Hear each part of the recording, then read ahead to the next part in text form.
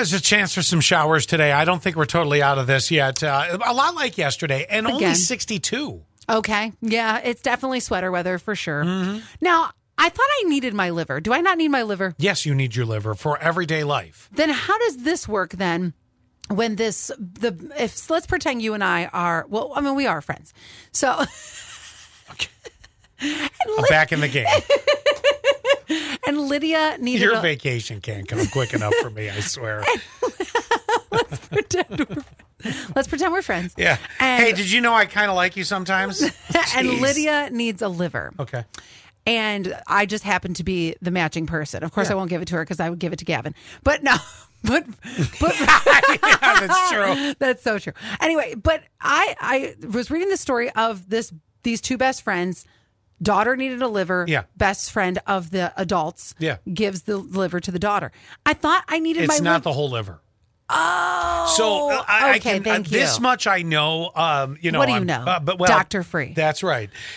So the liver is the only organ that can technically regrow, as long as, if I'm not mistaken, it has to have about half of it still there to regrow. I could be off on my percentage on how much needs to be there, but the liver can actually regrow.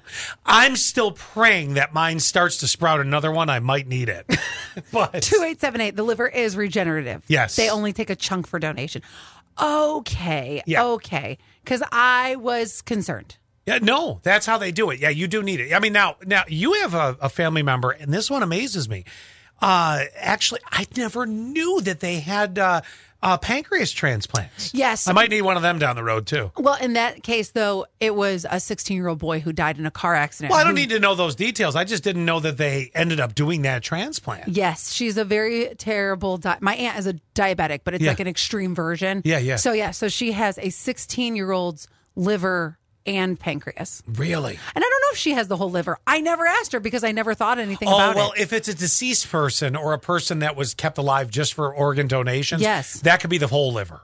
But in the case of, you and I, sort of friends, I guess, once in a blue moon, if I actually needed a liver, they're just going to cut a chunk of yours out and let it grow in. Okay, because I'm not taking your liver. I see the damage No, I'm not done. taking your liver.